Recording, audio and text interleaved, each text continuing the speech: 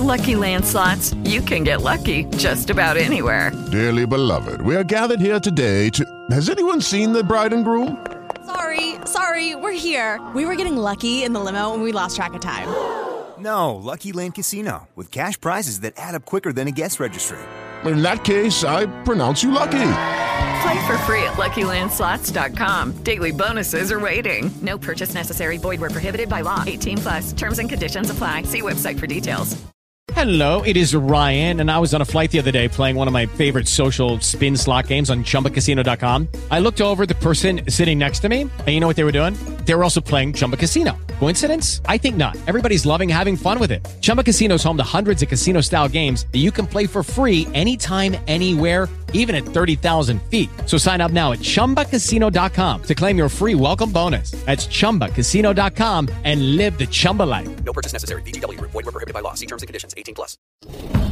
Jessica, Guangdongdal, Illinois, Chicago. Hua Sengbengnun, Jimjinmo. Hue는 내 산촌. Ding dong.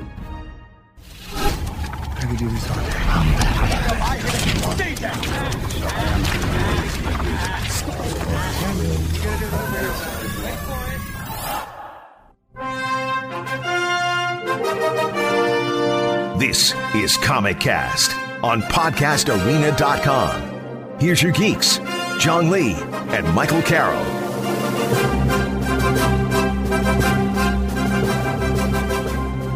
Welcome into issue 257 of Comic Cast. John Lee here. Hey, with Michael Carroll. And this is not a Korean-only podcast. This is the open is from, it's a pretty popular scene from the movie Parasite, which took home 3 Oscars Sunday night. And we're going to be talking Oscars. We're going to be talking Birds of Prey. And we're going to be talking Birds of Prey and Oscars with Kate Sánchez, a good friend from But Why Though. She's the editor-in-chief and co-founder of But Why Though. And she also hosts 2 podcasts on there. So we're going to have her on. And you can always follow us on Twitter. I'm at My Name Jong. I'm at Producer Mike 975. And before we get Kate on, we're going to talk about what we watched over the weekend. And surprise, surprise, I got to view Alita Battle Angel over the weekend. Yes. Thank you. I'm so excited. It was fantastic. It was like I decided to watch. I do have this big projector at my house, and it's 100 inches. And I said, let me make some popcorn, and I'm just gonna sit down and watch it. And it was beautiful. It's a very beautifully. The best part of the movie, I thought it was just the way that everything looked, from Alita herself to I guess all the mechanical body parts and bounty hunters and everything that I forgot what that big thing in the sky was called, but like everything looked beautiful. Like the world itself looked just amazing. I was whelmed with the story, I guess, maybe a little underwhelmed. And I know they're going to be making more Alita Battle Angels, right? They're going to be making. Is this supposed to be a trilogy? I think so. So. I mean, which is why I didn't expect like a true ending to the story at the end of the movie, but I felt like it kind of built up to something and it just kind of like whimpered off a little bit. I mean, yeah, well, they are setting up for other stuff, so I can understand that. Yeah, maybe I wanted more of a concrete ending, but it was more of like it's going to be setting up for the next movie. I thought that they casted very, very well. One of my most underrated, I think, actors in Hollywood and everything that I see. I mean, I feel like I say this about a lot of people, but Christoph Waltz, he is fantastic in like anything that he touches. And I thought that aside from Alita, he just shined. And I think like his role in Inglourious Basterds and Django and all that stuff, like he like steals the movie, especially in Inglourious Basterds. I felt like he stole the movie.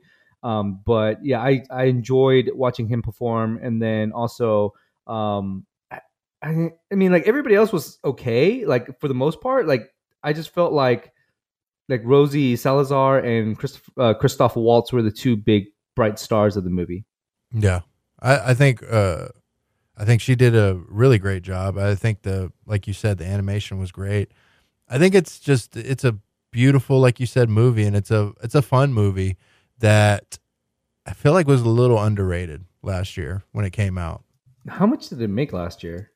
Underrated as in like the box office, or like people just talking about it? I think underrated just in people talking about it. I think it performed well enough at the box office. That's why I'm like, I think it's okay for a sequel, but I'm not 100% sure. Yeah, it opened domestically at only 28 million, so it opened less than. We'll talk with Kate about Birds of Prey, but Birds of Prey opened domestically at 33 million, and Alita opened at 28 and a half million, and it finished worldwide at 404.8, and 319 of that came from international, because and only 85 million came from domestic box office. So that's for that to do that, those numbers. I think it's a little like it should have easily made 200 million domestically. I felt like just watching the movie, it was it was very beautifully made. Oh yeah, it's a great movie. It's a well put together movie, and I do remember like it not getting the amount of love that I felt like it should have, because honestly, I felt like the story was solid. I don't know how well it adapted, but I felt like it was a solid adaptation. One of the first actual anime or manga adaptations that actually kind of worked for big screens. Yeah. And it's one of those movies where like when the sequel comes out, I'm gonna definitely check it out a lot sooner than I checked out this one. This one came out in 2017, I think. No, yeah, 2019. It came out last year, almost a year ago. So this is the I don't know if I would go watch it in theater. It depends on how. I guess I don't like going to the theaters by myself. So like if I can get somebody to go with me, I'll definitely go check it out. But if not, it'd be one of the first things to check out for me when the sequel comes out, like right when it comes to digital. Oh, bro, I'm all about that going by myself life now. It's so much easier. It's just it's nice and quiet. Well, to a certain extent, unless there's somebody yelling a couple rows down, but otherwise, it's so good. Yeah. And I guess the other main antagonist or protagonist, I guess the guy that played Hugo, I thought he did an adequate job. I don't know how I felt about the multiple twists that they had in the movie, or like I guess they try to give you this hint of, I guess with Dr. Dyson Ito, where he was like, oh yeah, he's the one that's hunting all these people. He's the one that's killing everybody. I thought like I think that twist was fine. Like it turned out that he was actually a hunter, and then it turns out that Hugo is the one going around like stripping these people of their body parts and selling them to Vector. I guess that's played by Marshala Ali.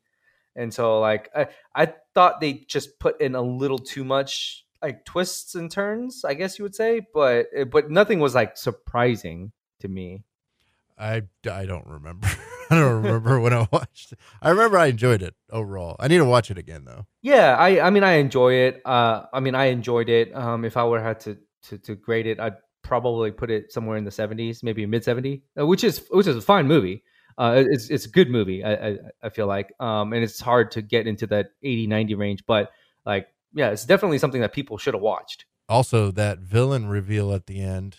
Remember? Oh yeah, with man, who was that? That was why am I blanking? Hulk smash.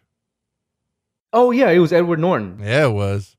Yeah, I didn't expect him to come out of nowhere. I didn't expect that either. I was genuinely surprised. I remember that part, like being Edward Norton. Seriously? Yeah. Yeah, I was like, oh, I haven't seen him do a thing in a hot minute. I was like, oh, that's and Ed Skrein was in it as well. He was in Deadpool, which he did. I mean, they just kind of used his face. yeah, that's true. And the people that are big fans of Netflix's TV show To All the Boys, Lana Condor was also in it as well, very briefly. I think this was around the time that To All the Boys, that hype was coming out as well. So There's that. I didn't even remember Lana Condor was in the movie. God, I gotta watch the movie again. Very, very brief. She was Hugo's friend. Oh yeah, that's right. The female, along with Tanji, I guess that's his name. The one that was really aggressive towards Alita. Oh yeah. That game. Yeah, I mean the cast and crew itself did a fine job. My only, I guess, slight complaint would have been if I think the first two acts were fantastic and fine. The third act felt a little like it almost felt like, okay, we are getting to this point where, spoiler alert, Hugo dies, but then where do we go from here? I felt like they could have closed it out a little better, but it's not. You give it a mid-70s, and there's not many complaints. Not many complaints from me, anyway. But yeah, I'm definitely gonna have to check out the second one when it comes out a lot sooner. Definitely. Hopefully, we both will. Yeah. What did you get to watch over the weekend? The main thing, I didn't get to watch too much. The main thing, I watched episode 3 of Picard. It's okay. It's a slow burn so far. The story is interesting. Honestly, I gotta probably rewatch a little bit because it's kind of confusing for me because I'm dumb and don't understand everything that's happened. But it's okay. It's okay. It's probably not. I think I had a little bit too high of expectations for the show, so it's a little underwhelming to me. But I'm gonna keep giving it a shot. Now, after your free trial ends, are you going to subscribe for the additional month and a half or so? Ooh, that's a good question, Jong. That's a good question. I don't know that I will. It's gotta hook me on episode 4. It's all pending on you, episode 4. Does it do were you a big Star Trek fan growing up? I'm not like a huge Star Trek fan, but I did watch Star Trek Next Generation. I did watch Voyager, and I did watch a little bit of Deep Space Nine when I was a kid and when I was younger. So I mean, I enjoyed it. I'm not like, I don't know all the ins and outs. So I wouldn't say I'm a huge fan, but I enjoyed Voyager and Next Generation when it was on. Would you say they're doing justice to the universe and to Picard, the character? It kind of. It is still a little weird when you hear a F-bomb come out of a Star Trek show. It's just that part still boggles my mind. Also, it's shot and it's more action oriented to a certain extent, specifically the first episode, which the action choreography was actually not bad for that first episode. It was actually pretty solid. Same thing with this last episode. The action sequence that happens in the middle of it was, was pretty good. It feels like a kind of a new interpretation, but it doesn't quite feel like the old school stuff, just because the old school stuff was so centered on just discussing and working out the problems, where this is more of a ongoing mystery that's going throughout the entire season versus a new thing every week. You know what I mean? Bring it on, one eye. Hit it! This is Comic Cast on podcastarena.com.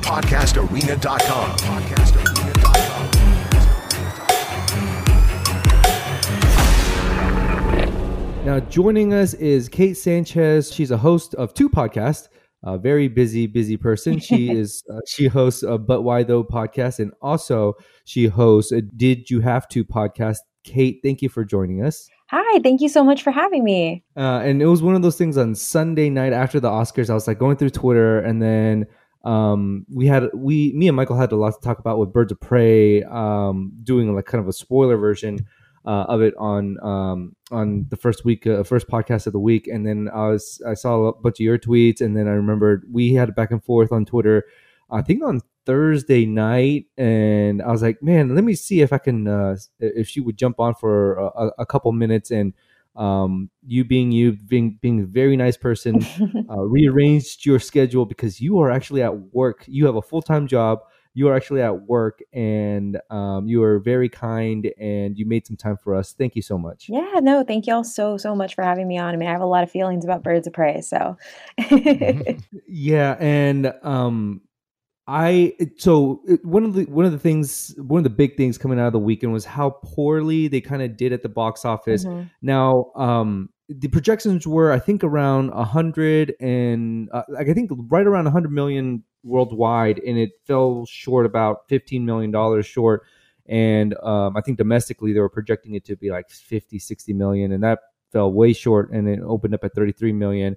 And people kept saying, "Oh, is it a flop? Is it a flop?" I said, it's not a flop in terms of a movie, but they could have done a lot of different things before the movie was released. And I know you wrote a review on butwhythoughpodcast.com, and if you guys want to check out the full review, please go there, because she did a very fantastic job of breaking down the movie. Because we traded tweets back and forth on theories of why we thought they did poorly. Mm-hmm. What's your first initial reaction of why they underperformed at the box office? So I will say, like, it's one of those things, and I hate using the word flop for it because they made their money back already. It was an $80 million production budget, and they ended up pulling in more than that, and that's only in its first week. So they're going to make their money back, and it's way better than compared to Warner Brothers' other movie ventures. But I know that it did poorly because I didn't even want to see it. Like, this is now my favorite DC movie that has come out, and I did not want to see it. I thought the marketing was really, really poor. And for me, my biggest issue coming from the comic space is I know who the Birds of Prey are, and I'm sorry, Harley, love ya, you ain't one. And so for me, I was like conflicting, like they named it the Birds of Prey, but then all of the marketing material was just Harley. And then all of the marketing material was somewhat, I don't want to say family friendly, but it was more into anybody could see this. So it didn't really push showing that it was a rated R movie and some of the rated R pieces of it, like kind of like Deadpool did, because Deadpool knew what to do with its audience. This one didn't do that. And then from the other side, from somebody who isn't a comics fan, I see people who didn't even know who the hell the Birds of Prey were, and were like, oh, well, I guess we're not getting a Harley movie. And so I think that the largest issue here is that the marketing campaign that WB put behind it didn't effectively portray what the film actually was. And that sucks, and it's hard to hear, because I think a lot of people, even people who didn't care about Harley Quinn, would have cared about that movie given if it had been marketed as either an action movie, like straight action marketing, if it had been marketed as a rated R girl movie, like girl gang movie, either of those two ways, I think would have had this doing better and finding its target audience a lot easier than what happened. Yeah, it's funny. On the last, when Jong and I talked about it on our last podcast, after we had watched the screening, I remember coming out of the theater and hearing people saying, wow, the trailers didn't make that look good at all. Like the trailers did a poor job of representing the film, I think. Yeah. And it was frustrating for me because, like, which is why I've been so vocal when I got out of my screening and have been pushing my review as much as I can, because, like, I want more people to see this movie. There's so many people that I know would see this movie. And, like, at the end of the day, if you like John Wick because of the caliber of action that's in it, there's no reason for you not to go see Birds of Prey, because it's that same caliber of action and just absurd fighting that is there. And I think that they have like Birds of Prey is a special movie, and I think it is that way because it will hit women in a way where it's like, this is definitely a girl gang movie. This is definitely a movie I took two of my good friends here in Austin to go see with them because I wanted to experience it with, some of my female friends. But then at the same time, I'm a huge action movie person, like solid, like you need to win me over with your action. It's the reason I hated Captain Marvel. It's the reason I have issues with Wonder Woman, and those movies didn't move me in that way. So I think that they had a movie that could really hit two audiences really well, but they just didn't do it. Like, I hate saying it, but like, I definitely didn't want to see it. I didn't care to see it, but I was like, oh, I need to get to that press screening so I can cover it for the site. I hope I'll like it. I really want to like it. And then I came in and I left and I was like, oh my God, that blew every expectation I ever had out of the water. One of the things that I kept seeing on Twitter over the weekend, like as people were seeing how it was performing, and one of the things I saw was, oh, it shouldn't have been rated R because it kept, kept younger kids from seeing it. That movie didn't need to be rated R, like that hurt its success. To me, I feel like you can't make that argument, not necessarily anymore, just because we live in a post Deadpool, post Logan, post Joker movie world. Like, I feel like the rated R argument makes no sense at this point. Yeah, I completely agree. I think their problem was they didn't lean into rated R marketing. That was their problem versus something like a Joker or a Deadpool or a Logan where that you knew what you were going to get going into it. But 100%, like, and as I saw somebody saying, oh, well, underperformed because February. I was like, you can't make that argument. Deadpool released on Valentine's Day. 132 million, I believe, in February. So, so like I think the fault really lies on the marketing campaign that they put behind it. And I mean, to be frank, like WB hasn't done a good job of marketing any of their films. Like Birds of Prey is also not unique. Like if you look at Warner Brothers projections and then their actual box office returns, like this past year, like from now to back, they've been not flopping, but they've been underperforming their projections consistently. And so that is something that I think definitely needs to be taken into consideration, Joker notwithstanding, but it is something that is really interesting. And the question that I have really as well is like, oh, well, did people just lose faith in the DC model? And that's why they aren't coming to these other ones? Like, what do you have to do differently to tap into that? And I think at the very least, all of the controversy online around Joker got butts in seats. Do you think, I don't know how much this would have helped, but do you think that we should have gotten multiple like screenings for this? I know there were screenings in different cities for like the week before it came out, but like, it's just like, I felt like I didn't feel as like when I went into it, I was expecting a pretty decent movie, but I like you, I came out and my mind was blown because the trailers to me, I felt like, okay, the color range is very beautiful and like they did a good job of brightening everything up, and I felt like it had potential to be a good movie. And then the first 30 seconds in, I was like, okay, this is gonna be a great movie. Just the animation and the voiceover and the colors and everything. And people that I've talked to over the weekend, my friends, they were looking to go watch something. I go watch Birds of Prey. It's amazing. And they said the same thing. They were like, hey, are you sure? Like, this is a good movie? I go, yeah, it's a great movie. It's my favorite DC EU movie to date. And they were very surprised. I said, if you don't like it in the first 30 seconds, you may not like it. And I think the marketing was whatever Batman versus Superman did, showing Wonder Woman, showing Doomsday, did the complete opposite, 180 of what Birds of Prey did, not showing a damn thing. Yeah, it was frustrating. Because like I also think too, like I get not showing stuff in trailers, and I get that some people like it, but we've reached a point as like a consumer culture where we need to see that stuff going in. Like they did it with Fast 9 or FF9, whatever the hell they're calling it, the Fast Saga. They showed us Han like right there and then. Like if you know, especially if you're pushing a movie like Birds of Prey that is trying to get lesser known heroes, and I say lesser known as in lesser known to the public, trying to get people to see them, you need to give them bite-sized things of what they're going to get in the film. Like you have to draw them in with something else other than a trailer that shows nothing. Because like I completely agree. Like if they had just done like a featurette with some of those fight scenes, like do a featurette and do like the evidence roof scene, do a featurette and show the like any of those 3 fights that are in the police station, do a scene with them. Like just they should have led with that. Like it was definitely frustrating. Like I don't know, it hurts me. It hurts me.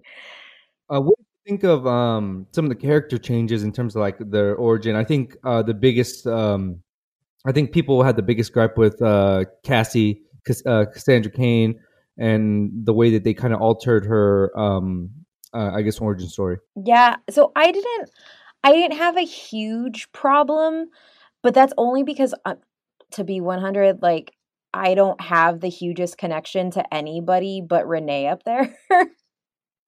So for me, I I didn't have a problem with it. And I usually don't have a problem with origin changes or narrative changes from what an established character has, so long as there's a reason behind it and so long as it works well within the new continuity of the film that they're going into.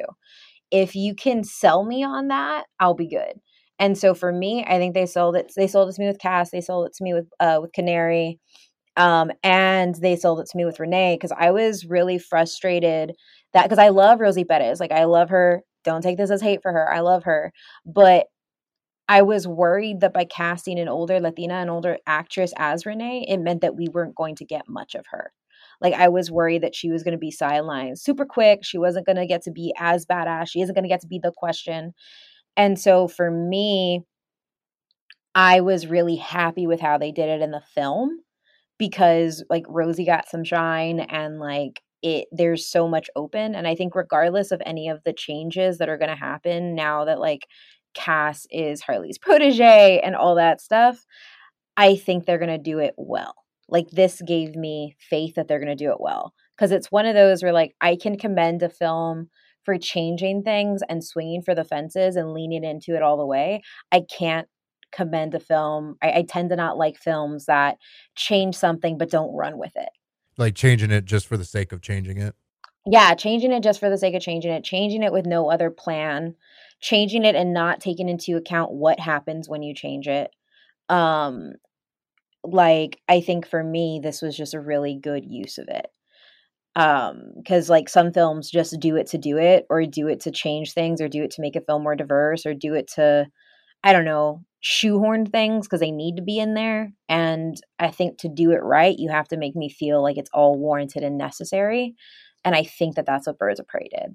Like, I never once questioned anything as I was watching it. I think the same for the villains too, right? Like Victor Zsasz. Oh, yeah. I mean, I think in the depiction of the movie, that's not quite their comic book counterparts, but for me, enjoying the film, it didn't bother me at all, because it was like, I mean, I enjoyed those interpretations of those characters. Yeah, 100%. Or Black Mask. Like, Black Mask, like, I didn't know that I needed them this way. I am absolutely in love with Victor Zsasz, and I hate it.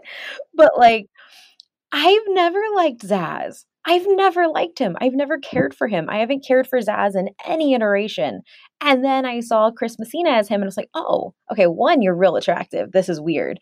Two, the way that both Ewan and Chris play off of each other as Roman and Victor, like, they do it in such a way where you just can't not buy into everything. Like, their chemistry is unbelievable, both when they're just being friends and when they're doing evil stuff. Now, this is going to be the most serious question to date. Now, Chris or Oscar Isaac? Oscar Isaac. That's not even a question. But okay, I applaud your attempt. I applaud your attempt. It takes a lot to get me to choose somebody over Oscar Isaac. Now, the one thing that I do have, that I see this movie, one thing that I see it going for itself is that I think that people like us that watched the movie and thought it was amazing, the word of mouth, I think, is going to help this movie. And I think, I don't want to say it's a guarantee, but I think they can hit 33 million again this weekend, and then continue this for about 6 weeks, and then we'll get to a point where we look up and Birds of Prey worldwide has made $500 million. Oh yeah, I hope so. I really, really hope so. I think it can, and it's also one of those things where like DC has been pushing their embargo dates to like day before or day of, and I think had they had a wider embargo. With the Lucky Land Slots, you can get lucky just about anywhere.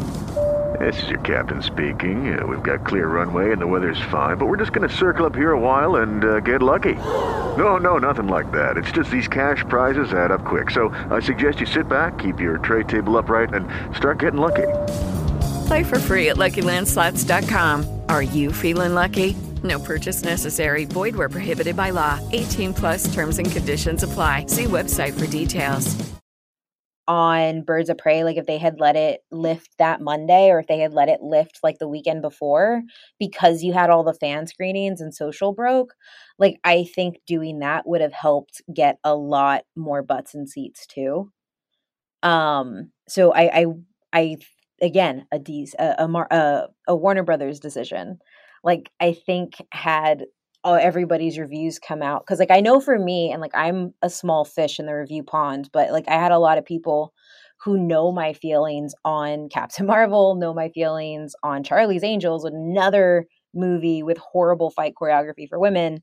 And when I came out and I loved Birds of Prey, and specifically, like, I think Birds of Prey has the best fight choreography of any movie in the DCEU, and even a whole bunch more than Marvel's. They were like, oh shit, okay, let me see. And I had a couple of people message me like, I went to go see it because you said it was great, and it was great. And I think had they allowed that to happen earlier, I think you would have had more people. You would have more pre-sales. I think you would have had more people going for opening weekend. But I definitely agree with you. Like, I think now that word of mouth is getting out, I 100% think we're going to get more people in seats. I was wondering this, like, as the weekend progressed and the film was coming out, should it have just been called The Fantabulous Emancipation of One Harley Quinn? Or hell yeah. Is that like, yeah, right? Like, I feel like leaning on Birds of Prey was another like mistake. Yeah, I 100% think so. We're actually putting together our, so for movies that a lot of the contributors watch, we like to do collaborative reviews. So we'll do like, I think it's like a six questions. Everybody gives like a little blurb about, or answer about how they felt about the movie. And we're doing that again for Birds of Prey, and that should be coming out either today, Monday, or tomorrow, Tuesday. And everybody kind of had that exact same thought. It should have just been The Fantabulous Emancipation of One Harley Quinn, or Harley Quinn and the Birds of Prey, or something like that, because this isn't a Birds of Prey movie at the end of the day. It's a Harley Quinn movie, which is fine. But like, a lot of people, male and female, love Margot Robbie as Harley Quinn. And they already put an emphasis on that in their marketing. They should have just done it the whole way and named it a Harley Quinn movie. Before we let you go, I know you were tweeting a lot about the Oscars last night, which is my first thought was to get you on because I saw your tweets. And so I'm very happy for Parasite being a Korean myself. I didn't think it was the best. I mean, to me, I enjoyed Joker a little bit more than Parasite, but I'm really, really excited and glad that Parasite did take home, 3 Oscars, Yeah. and so as for the culture type of person over here, I'm very excited. What were your thoughts on the Oscars? I didn't watch them, but I looked at them in Twitter. I was so excited because for me, and I think it's because I'm a horror fan, and so being a horror fan, and Parasite isn't a horror movie, but like being a horror fan, you have to do a lot of digging to find more films because they're not readily accessible in theaters most of the time. That's changing now, but they're not. And so I've been exposed to Korean horror, Japanese horror, really Asian cinema. J-horror and K-horror have been my gateways into those different cinemas. And it's something that we forget so much. And it's not necessarily that we view pop culture as Eurocentric, but we view it as American centric. It's American pop culture first. That's it. And I think what Parasite does, and specifically with its wins, it shows that we're not the only ones that can create good films. And I really love what he said at, I don't remember, was it Golden Globes? I think it was the Golden Globes, where he said, if once you get over that 1-inch barrier of subtitles, there's a whole new world. And I think for me, if anything, especially with the comments that random Academy Award voter said, that, like, what was it? A regular film should win. I think that it just means so much because there's a lot being done outside of what we do here in the States that deserves that type of recognition. For me, it was the best film of the year. I would have also been okay with 1917, mainly because of that long one shot that they have. But I think it was historic in the way that it was also an original film. It wasn't about a war. Let's be honest. It wasn't about historical it wasn't about historical trauma. It was a wholly original film that was doing something different. And I think even if you remove the aspect of it being a Korean film, you still have it as an original IP that is showcasing a story that we have not seen and winning an Oscar, which I think in this case, like what Oscar bait is like stories about someone's trauma. Like that's the only time most people of color can win anything at the Oscars. It's a war movie or it's a biopic. And I think for Parasite to come in and slam it, I mean, I was as excited as I was when Guillermo del Toro won for Shape of Water. If that puts it into perspective, because I'm a huge Guillermo del Toro fan. So, yeah. So, do you think it's the beginning of because what was the hashtag Oscars are so white, I believe was the hashtag. Do you think this is like a trend of things to come, or is this like an anomaly for 1 year, or I feel like it's a trend moving forward, but what do you say? I mean, it's always been an anomaly, honestly. If we look back, horror and fantasy dominated 2017 Oscars. There were no noms the following years. Then the same thing goes, like he may have won 4 awards, but there were barely, I think there's only one woman of color nominated for an award. There were hardly any people of color nominated for anything if it wasn't him. That's still a problem. And I would also like to point out that there were not any Latinos in any of the prestigious categories at all. But there was a Spanish actor who played a Latino. Which isn't the same thing. Like when you look at the actual demographics of the Oscars, like it's a flash in the pan for me most of the time. But as much as I don't like Natalie Portman, like it is still an issue that we didn't have any women as directors. We didn't have, like, there are so many blind spots in the Oscars right now, and that's only going to change or be like sustainable change once you get younger voters, once you get more diverse voters. And that's where all of this goes back to. Like, we're not going to see it change on the front end for the awards if we don't get different types of voters. And that's Kate Sánchez. I know you have a heart out, including she also is the editor-in-chief of But Why Though and the co-founder, and she also hosts 2 podcasts on there, But Why Though podcast, and also she hosts the Did You Have To podcast. Kate, thank you so much for taking time out of your work schedule to jump on and talk to us 2 idiots. Y'all are idiots. Y'all are amazing. Thank you so much for having me on. I really love this conversation. And I mean, tweets are great, but just getting to sit down and talk to somebody about it is like way better.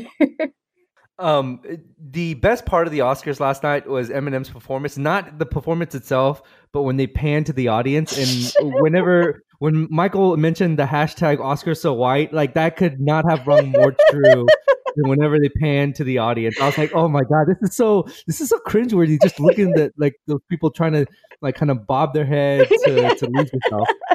Oh my God, I gotta find that video, man. It's great. And then they realized towards the back end of his performance that, hey, maybe we should like focus more on like minorities that can actually move. they show Kelly Marie Tran and they show a couple of African Americans. I was like, okay, I see what they're doing. Oh God, we just exposed all of our actors. They can't keep a beat. Thank you, Kate, for jumping on with us. Awesome. Thank you, guys. Thanks, Kate. Bye. And the Oscar goes to Parasite. It goes to Bong Joon-ho. Bong Joon-ho. Thank you. 너무 감사합니다. 그리고 어렸을 때 제가 항상 가슴에 새겼던 말이 있었는데 영화 공부할 때 가장 개인적인 것이 가장 창의적인 것이다. 그 말을 하셨던 분이 누구였냐면 책에서 읽은 거였지만. Thank you so much. When I was young and studying cinema, there was a saying that I carved deep into my heart, which is the most personal is the most creative.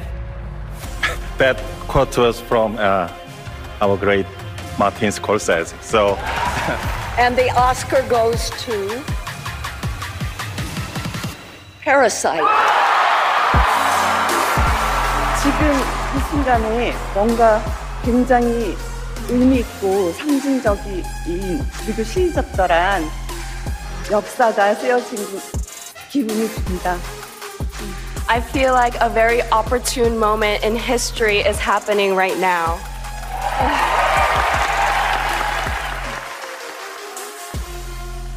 It's really fucking crazy. We'd like to thank Kate Sanchez again for joining us. She hosts But Why Though podcast and Did You Have to podcast. And she is also the editor-in-chief and co-founder of ButWhyThough.com. She has a fantastic review of Birds of Prey that is out on ButWhyThough.com. Please go check it out. Give it a read. And please give her a follow on Twitter. She's at ohmymithinder on Twitter. So go check her out on Twitter as well. She's a great follow. And everybody over there at podcast.com. And next, we're going to be talking about Gotham City Sirens. Margot Robbie still wants to do a Gotham City Sirens. And I think in the last couple of weeks, the studio put a pause on Gotham City Sirens. But Margot Robbie still wants to do it. She says she's definitely, quote, definitely would be interested to pursue Gotham City Sirens. And she said she would love to explore Harley's dynamic with Catwoman and Poison Ivy. She told Screen Rant, and she also said that she doesn't know where the studio stands and what they want to do with her character. So she's kind of in limbo.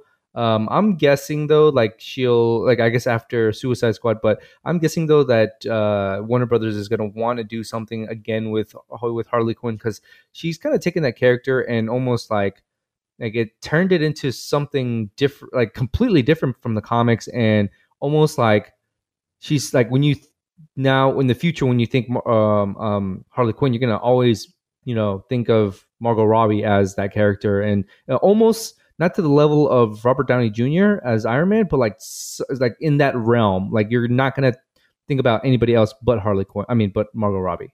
Well, she's definitely going to enter that pantheon of people that are synonymous with their roles. I feel like you mentioned, Robert Downey Jr. with Iron Man, Ryan Reynolds with Deadpool, Hugh Jackman with Wolverine. I mean, I think almost at this point, you can make the argument also because Harley Quinn hadn't been around too much, and there hasn't been really too many live action depictions. I mean, mainly it's comics. Obviously the animated series was what started it all off, and then video games as well. But like Margot Robbie, is 100% synonymous with Harley Quinn, and I like how she's taking ownership with the character, and really, like, I don't know that we get this movie without what she did, and kind of advocating for this role and for this movie. And I think that's a really beneficial thing in the long run. And hopefully we get more stories with her, because this story was awesome. Yeah, and she's going to be in James Gunn's Suicide Squad that's coming up in, I think she's, after her press tour for Birds of Prey, she jetted out to go film Suicide Squad. So she doesn't have a lot of like downtime in between, this Birds of Prey and then Suicide Squad. I didn't even realize she was going to be in the new one. Yeah. She said they said she was the last one to report to set because of her obligations to Birds of Prey. So she's gonna go. I think she might have already gone off to go film Suicide Squad, but if not, she's gonna be going to do it pretty soon. But do you want a Gotham City Sirens, or like, I guess let me phrase it this way: do you think that Warner Brothers is comfortable, and not comfortable, but I would say, do you think they're confident in a Gotham City Sirens movie if Birds of Prey doesn't perform better in the next couple of weeks? I think they'll still do a movie. I feel like you still have a really bankable star with Margot Robbie. You still have a fun character that she's playing with Harley Quinn. I think in the long run, this Birds of Prey will do well enough to warrant that, even if it doesn't maybe hit that 500 million mark or 600 million or whatever mark you want to set. I do think there is something here that is special that if you're Warner Brothers, you need to keep pushing, and doing another female driven film like like Birds of Prey, but doing Gotham City Sirens, I think makes a lot of sense. Also, I should point out too, Kathy Yan, the director, Christina Hodson, the writer. I think whether they're involved or not, I mean, just getting another female-driven project, I think would work on a lot of levels for Warner Brothers. Mm-hmm. Also, one of the things you told me right after we watched the screening? It's like they did it again to Marvel. They beat them to it, and they knock it out of the park. Yeah. Do you think, or would you want another Birds of Prey movie, or would you want them to go towards Gotham City Sirens? It's funny. I was going to ask you the same question. I was debating about that, going back and forth. I feel like I would want a Gotham City Sirens first, just because I want to see a new age Poison Ivy and Catwoman in this world that Harley Quinn has set up. Yeah, I go back and forth because like I think that Birds of Prey was so good to me that I think that I want a sequel, and then with Gotham City Sirens, maybe you set up Gotham City Sirens in Birds of Prey 2 and go that route, because I feel like if you take Margot Robbie as Harley Quinn out of that Birds of Prey setting and then drop her into Gotham City Sirens, which I would think that it would be a different feel to the character. Like you're almost like you set up her character to be one way in Birds of Prey, because in Suicide Squad it was completely different. It was just like it's a different world and a different character. And you go and you jump to Gotham City Sirens. I feel like the character development, you could use a little bit, maybe another movie to develop Harley even more, and then drop her in Gotham City Sirens. Yeah, that makes sense. I think that makes a lot of sense. I hope for everything that we just get more films with Margot Robbie's Harley Quinn. And also I do realize saying Gotham City Sirens over Birds of Prey 2, but I would like to spend more time with those characters that were introduced in Birds of Prey, because I think Journey Smollett-Bell did a fantastic job as Black Canary, Rosie Perez, Maria Elizabeth Winstead. I would like to spend more time with all three of those characters because I thought they were interesting. I feel like we didn't get a lot of Maria Elizabeth Winstead, but when she was on there, it stood out. So I would like more time with them, with all three of them. Crossbow Killer. Yeah, Crossbow Killer. Essence Huntress. The other thing that to come out of to DC is, and I think this is more of a spoiler, I think, because I think a lot of these pictures have been taken down, is Kristen Wiig's Cheetah, final form of Cheetah, kind of circulated, and the original tweet from Mikhail Villarreal has been removed by Twitter. And so if you were able to get a peek at Cheetah, it looks pretty good. Like it's basically Kristen Wiig, and it kind of looks like a better version of Cats, I would think. Like it looks better than Cats. It looks better than Taylor Swift. So I think, who is it? You and Chris Bennett were going back and forth. I think both y'all liked it. Yeah. I didn't like it. I don't know. Oh, you didn't like it? I didn't like it. What would you rather have them do? I mean, that's what I was like going back and forth on. Like, what could they do? But maybe I need to see a different photo. But I don't know. I didn't like the look of it. I didn't like the way her hair looked. I just didn't like. I don't know. I didn't like the color combination. But the colors, it's hard to tell because I feel like that photo had been worked on a lot. So. I don't know. I didn't like the look of it. Maybe it's because I haven't seen Cats, but I've seen enough trailers of Cats to make me fearful of Cats. So maybe it's that. Like maybe it's like something in my head. But one, it made me think of Cats, and two, I don't know. It just didn't look right to me. Again, maybe once we get an official like released photo from Warner Brothers, it'll be different. But man, it didn't do it for me. I think her female form is okay. Like, I think that's fine. The look of the character, costume, all that. But like the cat version, it was a purr, not a purr. I don't know. Meow. I don't like it. Before we go, we're gonna hit up on a couple of Marvel things that happened over the weekend. This is more not MCU Marvel. This is like Sony Marvel. There was I guess a screenshot or a photo of something that was on the set of Morbius. That was an advertisement inside the movie. It was a "Where is Spider-Man?" I guess billboard, or I guess it's billboard, right? I think it was on the side of a bus or a taxi. Yeah, But yeah. it was like, and it was paid for by I think what Jameson, right? J. Jonah Jameson. Or Daily Bugle. No, it was paid for by the Daily Bugle, which I guess J. Jonah Jameson is a part of. But they're really driving in this in the fact that Spider-Man is real in this Morbius universe. They're driving in the fact that we're connecting to the MCU, whether you like it or not. Spider-Man is ours. You're gonna have to live with it, or you're just gonna have to basically deal with the fact that Morbius, Spider-Man, and Venom are all gonna connect. I feel like this is like if Kevin Feige's like his like the father of the household. He's got all his kids, and he's like, oh, there goes Star-Lord. Oh, I'm happy little Star-Lord. Oh, Iron Man going off to college, won't see him anymore. And then like it's these bad kids over here. You see Venom, you see Morbius. It's like, yeah, I guess they're here too. I guess it's like Spider-Man is like the good kid, but hanging out with the wrong crowd. Yeah, and then Morbius and Venom are over here like trying to stir up some trouble. Venom's trying to get you addicted to cocaine, and it's like, oh god, what a bad influence. But yeah, so they're gonna be trying to tie in Spider-Man somehow, and we don't. I mean, I guess we kind of assume it's Tobey Maguire. I mean, not Tobey Maguire, but Tom Holland Spider-Man.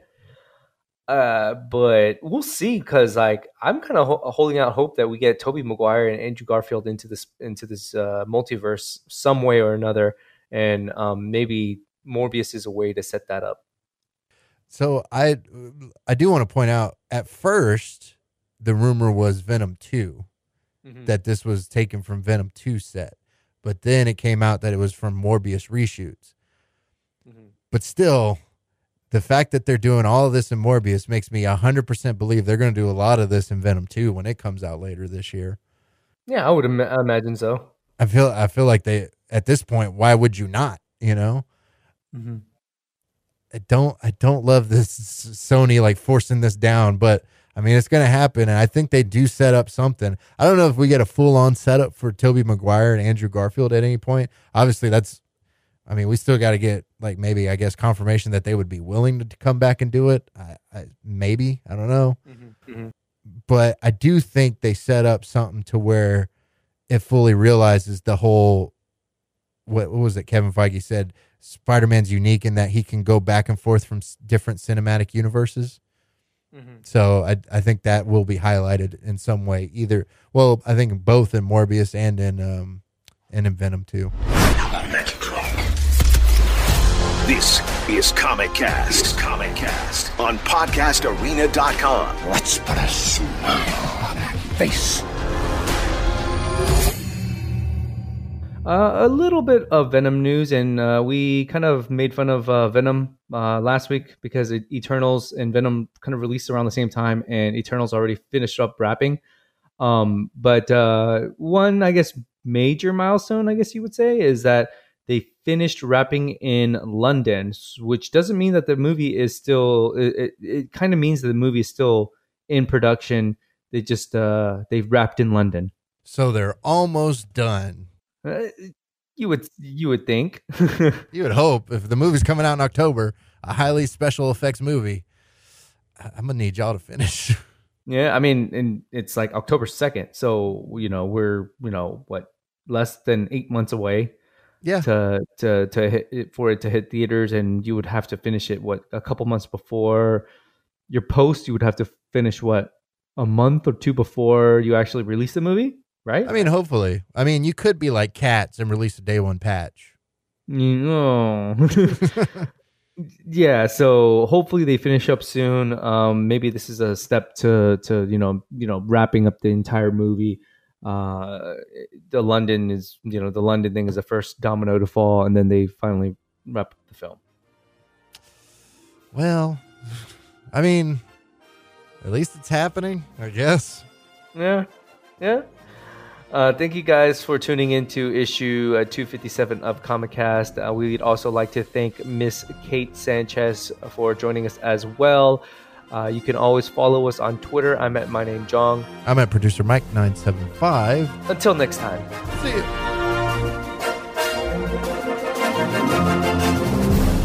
This may take multiple takes. Okay. My Korean reading isn't the best. Okay, hold on. Okay, I'll probably have to do this not multiple takes, but multiple do one part here and then pause for a little bit and then do another part. All right. 3, 2, 1. Jessica, Wangtongdal, Illinois, Chicago.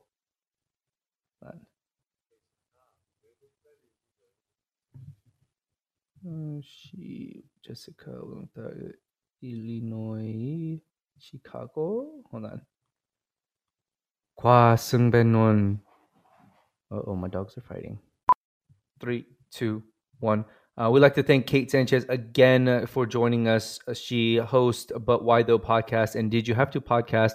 And she is also the editor-in-chief and co-founder of ButWhyThough.com. She has a fantastic interview. No. Okay. She has a fantastic review of Birds of Prey that is out on ButWhyThough.com. Please go check it out. Give it a read. Give her a follow on Twitter. She's at Oh My Mahinder. Right? Mahinder? Marinder? What? Damn it. I think it's Oh Mithrandir, I think. Oh, hold on. It's Oh My Mithrandir. Okay. Oh, oops. Okay. Damn it. Okay. But the cat version, it was a purr, not a purr. I don't know. Meow. I don't like it. And in Venom too. Hold on. My dogs are fighting. Hold on. Okay. Ding dong.